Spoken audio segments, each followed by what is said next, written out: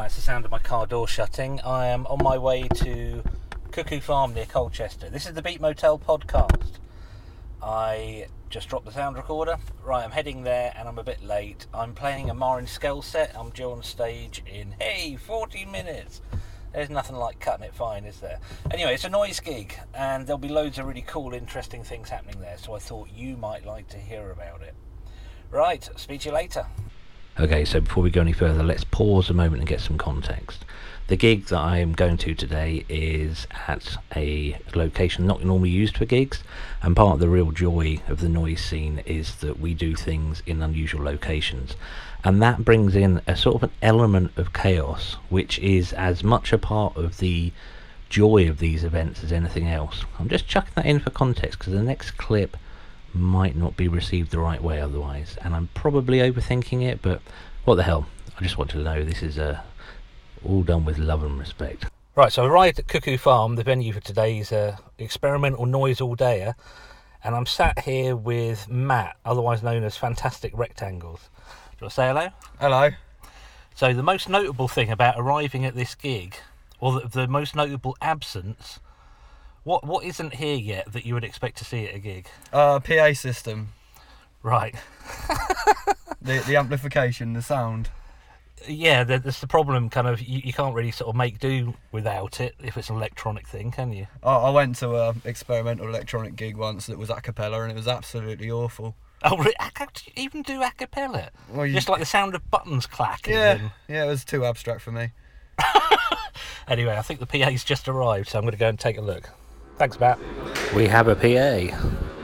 Everyone's bustling around, plugging things in, checking they work, looking surprised, looking pleased, all the usual fun stuff. I'm here with Stuart, my friend Stuart Bowditch, who you're going under the name of... What name are you playing under today? Diacritical Mark. Right, and is this gig your thing? Did you decide to put this on? Sounds like I'm questioning it. It's meant to be like a polite conversation. Oh, you can fire away. I'm a tenant at Cuckoo Farm Studios. I have a studio here, and so does Tom Armstrong. So we thought there's a nice gallery space. They never do any gigs in it. Why don't we do one? So we've taken a few months to put it together, but here we all are. Cool. I've just found out I've got to play in a couple of minutes, so I probably ought to go do that. Yeah, sorry, I'll put you on first. Oh, that's all right. That's nice. I get to enjoy everything else afterwards. I'm performing as Marin Skell today, and obviously I can't interview myself, so instead here's just a very short clip of what I sounded like.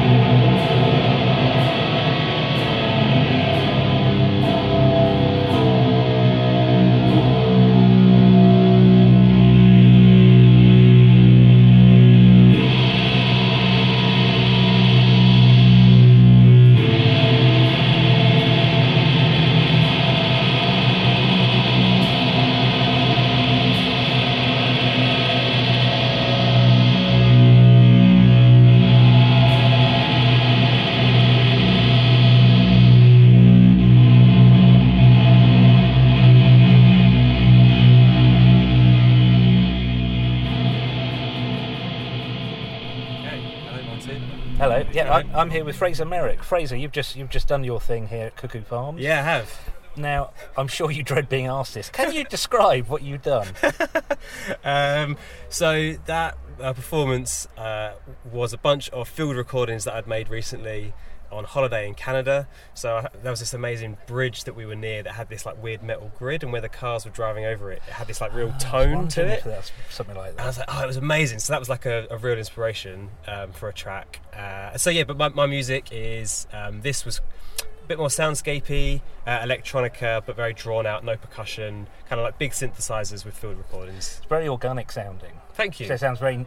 It's always strange to say when you say synths sound organic, but they really do. There's a real warmth to it. Oh, cool. I thoroughly enjoyed that. Oh, thank you. So you got some lights on stage with you. Yeah. Now, I don't mean like sort of AC/DC second lights, but... So I've got these towers where there's an LED at the bottom, and then hidden in the top is a little solar panel, and what's happening when I play a note, it's basically strobing that light on and off really, really fast at the tone. So like A is 440, so 440 times a second. So if you ever like sped up a hi-hat pattern in Logic or Ableton and then ended up with a pitch, it's basically the same thing, but I'm doing it with lights and solar panels. So it's a really inefficient square wave synthesizer, basically, but it means that it's big and visual, and you can really clearly see what I'm doing, which is quite nice. I think that really helps. I mean, I've played gigs, and a guy called Jason at Antigen Records. Oh yes, yeah. Yeah, he put me on a gig lineup as come and watch Andrew standing behind a desk. Yeah. So I've always been really interested in people can do something that expands out from that. I was trying to figure out. I thought you were using MIDI in the mix somewhere. Yeah, so the MIDI, basically Ableton is controlling the data that's sent to the lights. Mm-hmm. So I'm using MIDI, so I've got sequences that are trigger and also like bass lines that I can play, and that's all then being fed into the sort of brains that's controlling the data sent to the lights.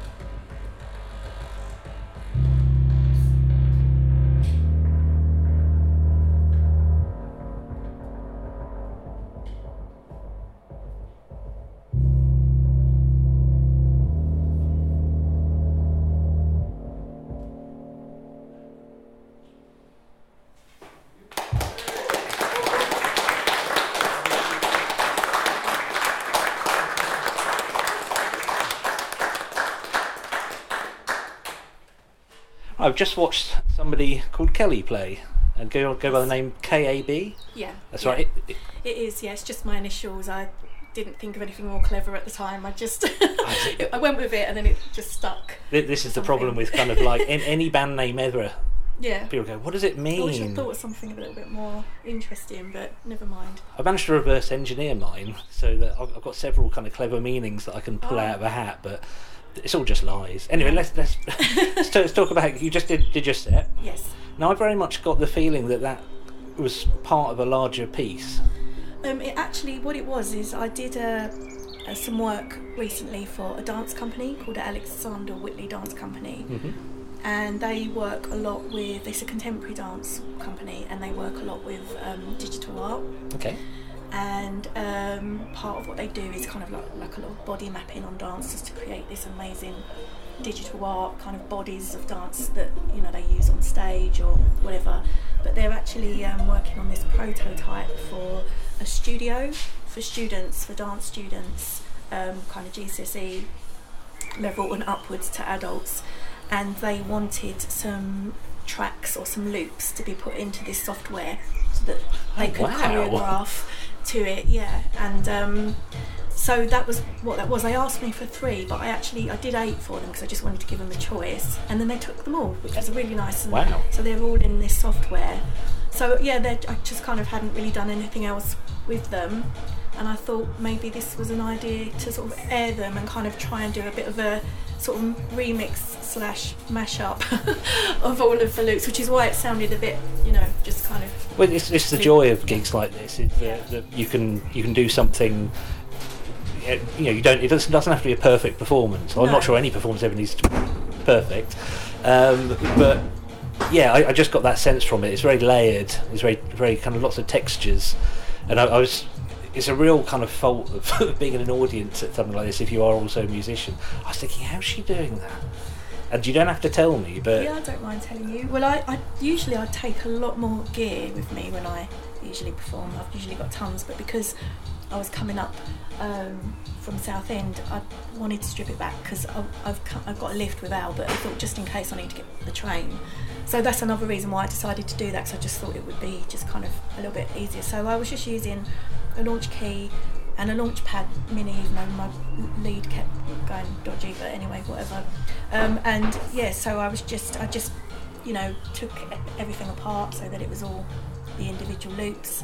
So just launching them and then just kind of adding to that just effects and, you know, just playing the notes with the keys and yeah. It's really effective. It kept it moving forward the whole time. Thank you. And evolving, and that makes it something really fascinating to listen to. It was all 120 BPM like that for the dance, for the purpose of what it was made for. So that kind of made it a little bit easier. So yeah. Cool. Well, thank you very much, Kelly. Oh, thank you. Enjoyed that. I'm going to go and watch.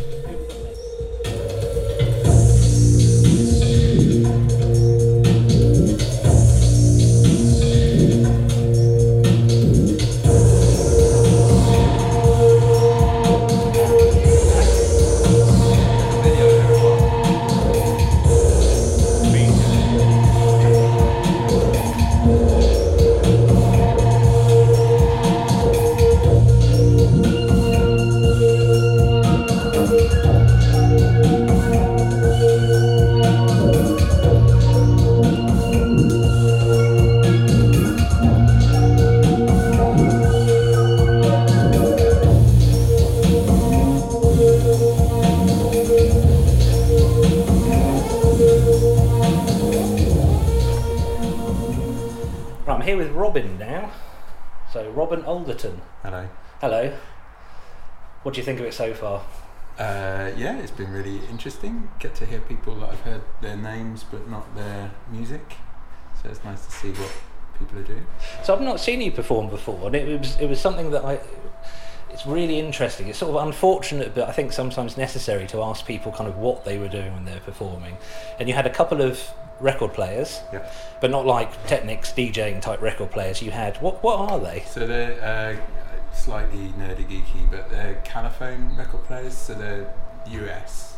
Weirdly, I managed to track down in the UK, and they're sort of designed for schools and kind of institutions in America. So the key kind of thing for me is that they've got output, which is really nice, and they've got speed variation, so you can get down to 16. I was wondering if that's what you were doing. I don't know if you noticed, but because you had the light and the projector, it was reflecting off your records onto the wall behind you. And it was all in time with what you were doing. When I was first watching you play, I thought you were doing something really clever with lights, like Fraser Merrick was at the beginning. I was like, that's so cool. No, I'll leave that to Fraser. Okay, so how often do you play? Because I say I've not seen you before. So I've been part of another band for like 20 years, and done a lot of stuff with them, and a little bit of that kind of electronic stuff kind of bleeds in with that, and then on and off over that time I've kind of done my own stuff as well, but not here and there. And just in the last year actually I've had a studio somewhere in Colchester, and so it's given me a chance for the first time. It's Stuart Bowditch walking past. That's all right. I've had a studio for the last 6-9 months, so that's kind of the first chance I've had to have everything electronic plugged in all at once, that I can just walk in, turn it on and make music rather than have to clear the dining table, negotiate with my family, and then spend an hour winding it all up at the end of the day. So it's just an opportunity to do that. So I've just kind of moved it along a little bit, having a bit more time and space to do it. I think it's a huge challenge. I think people who play I play bass in what I call a conventional band, bass guitars and whatever. And because you all come together in a rehearsal studio and have that really defined time, it's a lot easier to actually move things forward. When I started doing electronic stuff, I thought it'll be easy because I haven't got to get the rest of the band. But you're completely right. Actually getting an opportunity to set everything up is quite a big deal. Yeah, it is as basic as just having a space and an opportunity to do it and be able to just walk in and switch it on and play. My wife and child were away last weekend, and as they left, my daughter said, "Oh, you can make some of your bad noises because we'll be away for the weekend." Yeah, relatable. Well, thanks for talking to me, Rob. I'm going to go catch the next. Cool. I never like to say band or act or act. Oh no, who we got?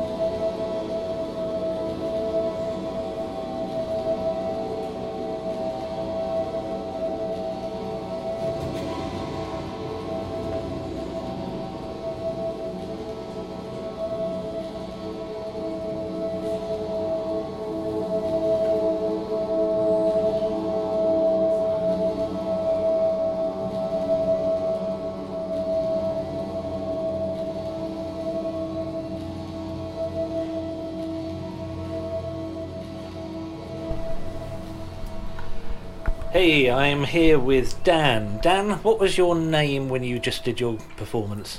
White Noise Winter. White Noise Winter. Now, it was quite unlike anything I've seen before, and it's an impossible question to ask, but hey, what do you do? What do you sound like? That is difficult.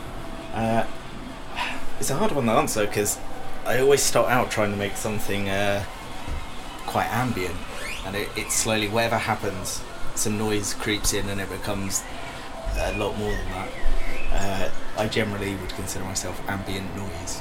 Ambient noise. It's very thick, is what I'd put it. You're covering all frequencies there. I was trying to figure out how planned it is, or whether you were just kind of nudging something and rolling with it. I describe it as semi-improvised. Mm-hmm. I like to kind of put together a kind of a palette of sounds and things in advance, but then it's very much however it's feeling on the day, pulling from it. But yeah, you could kind of half set up. How did it feel today? Good. Yeah, it was, I'd kind of left a lot of planning until last minute, so it was a bit stressed beforehand. But as soon as I started, it was all good. So yeah, it came out as I'd hoped. Oh, that's cool. It's kind of half the fun of it. I personally don't like to plan too much. Yeah. If you do an Ableton set if I'm going to know what's going to happen, but it's more fun sometimes just to go, okay, well, here we go. And that's what this Definitely. sort of environment provides. Yeah. No one's going to go, oh, I don't know what he did there. I think that might be a mistake. Yeah, no, I mean, when I first started doing it, I was always very, highly critical of myself if something did go wrong. But yeah, I realised nobody knows what it's meant to have happened, and as long as it doesn't, completely cut out, it's fine. I think even if it cuts out, just keep nodding. Yeah. That's the best bit of advice for anyone who's going to get into this sort of music. No matter what happens, just keep nodding. Yeah, definitely. Things will always go wrong, but yeah. It's, definitely went well today, though. Cool. Okay, well, thanks for talking to me, Dan. Where can people look up more information about? Bandcamp's the best way. I do my website, whitenoisewinter.com, which redirects to Bandcamp. But yeah. Cool. Okay. Thanks, Dan.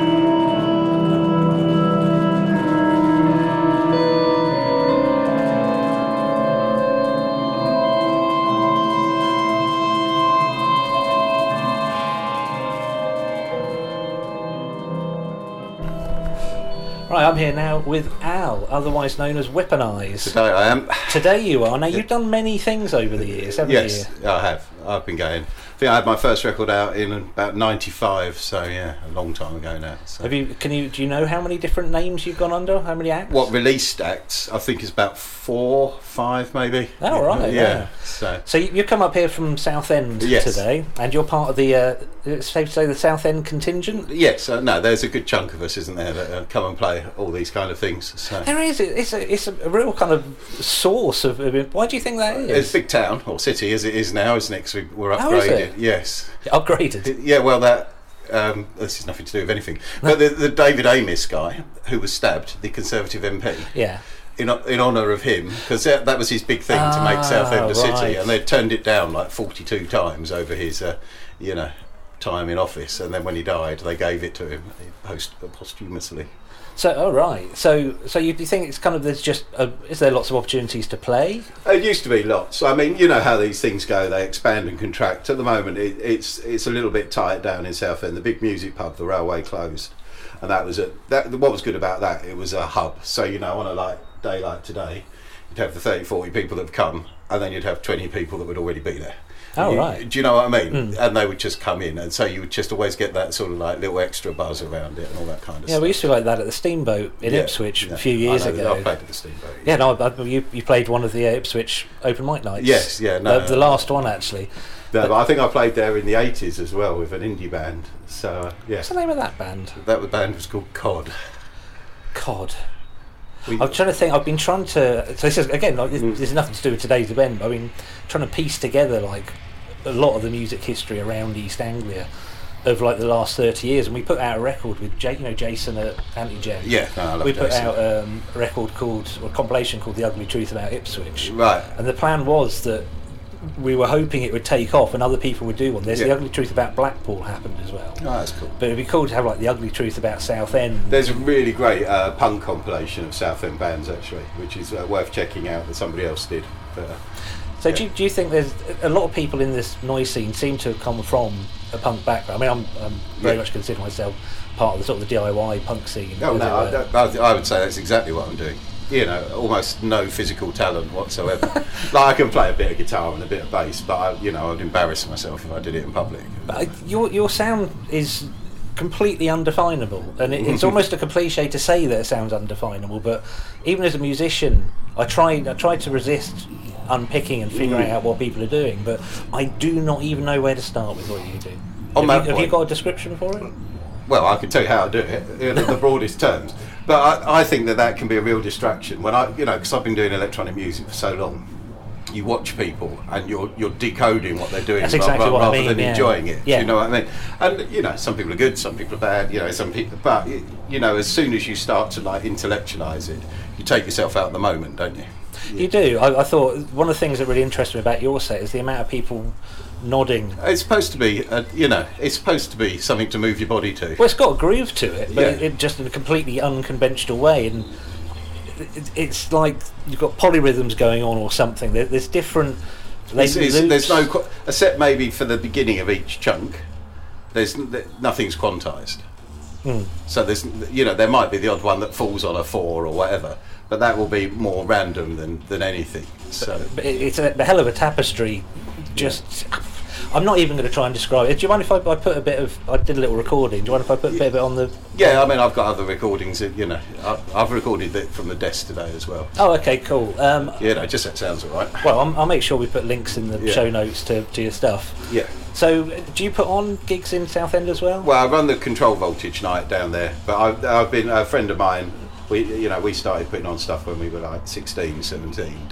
We did the Pink Toothbrush and the Esplanade and all those places that no longer really do gigs. But I still run Control Voltage. I only do about 5 or 6 a year. I've got quite a lot going on, and that's as many as I can manage. It's quite hard work, isn't it? And we try and sort of curate them so that there's an interesting mix of melodic stuff and throw the odd noise act in there. But I like a balance between it all because. I came from like quite sort of melodic. The first synth stuff I liked was like Depeche Mode and Human League and all that when I was like 12. So I still enjoy that part of it as well. And I like a rhythmic. What I like and what I book and what I do. To me, I like rhythmic content. And I like. Is there any melodies in that weaponized stuff? Barely, but. It has a sort of churn to it, doesn't it? It's got that sort of texture that. You start to hear melodies in it. Yeah, there's a lot of frequencies in it. Anyway, Stuart's Bowditch is now starting, so yeah, we should go and catch up with him. Yeah, he put the gig on, so we should probably listen to him. Thanks for your time, now.